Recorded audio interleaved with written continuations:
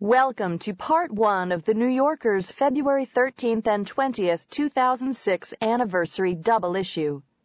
We have 7 articles for you this week, beginning with a comment by Hendrik Hertzberg on last week's State of the Union speech.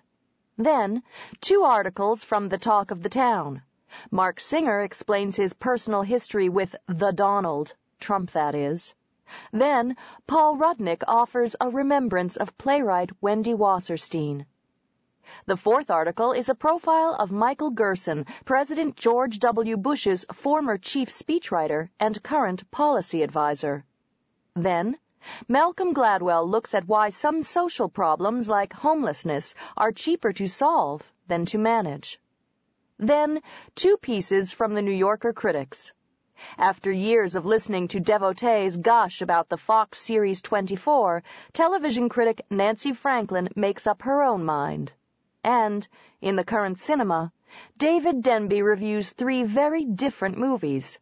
Steven Soderbergh's format-breaking Bubble, Jonathan Demme's Neil Young concert film, and Michael Winterbottom's film of the unfilmable Tristram Shandy. First, though, we begin with this week's comment, War and Words, by Hendrik Hertzberg. A president is well advised to choose his words carefully. This is something the incumbent, left to his own devices, is not always capable of doing. A State of the Union speech finesses that difficulty. The speaker speaks off the teleprompter, not the cuff, and the words that scroll down on the angled reflectors to his left and his right are as carefully, or at any rate as exhaustively, considered as bureaucratic thoroughness can make them. Every prepared presidential address has multiple authors, but a State of the Union is the product of whole buildings full of them.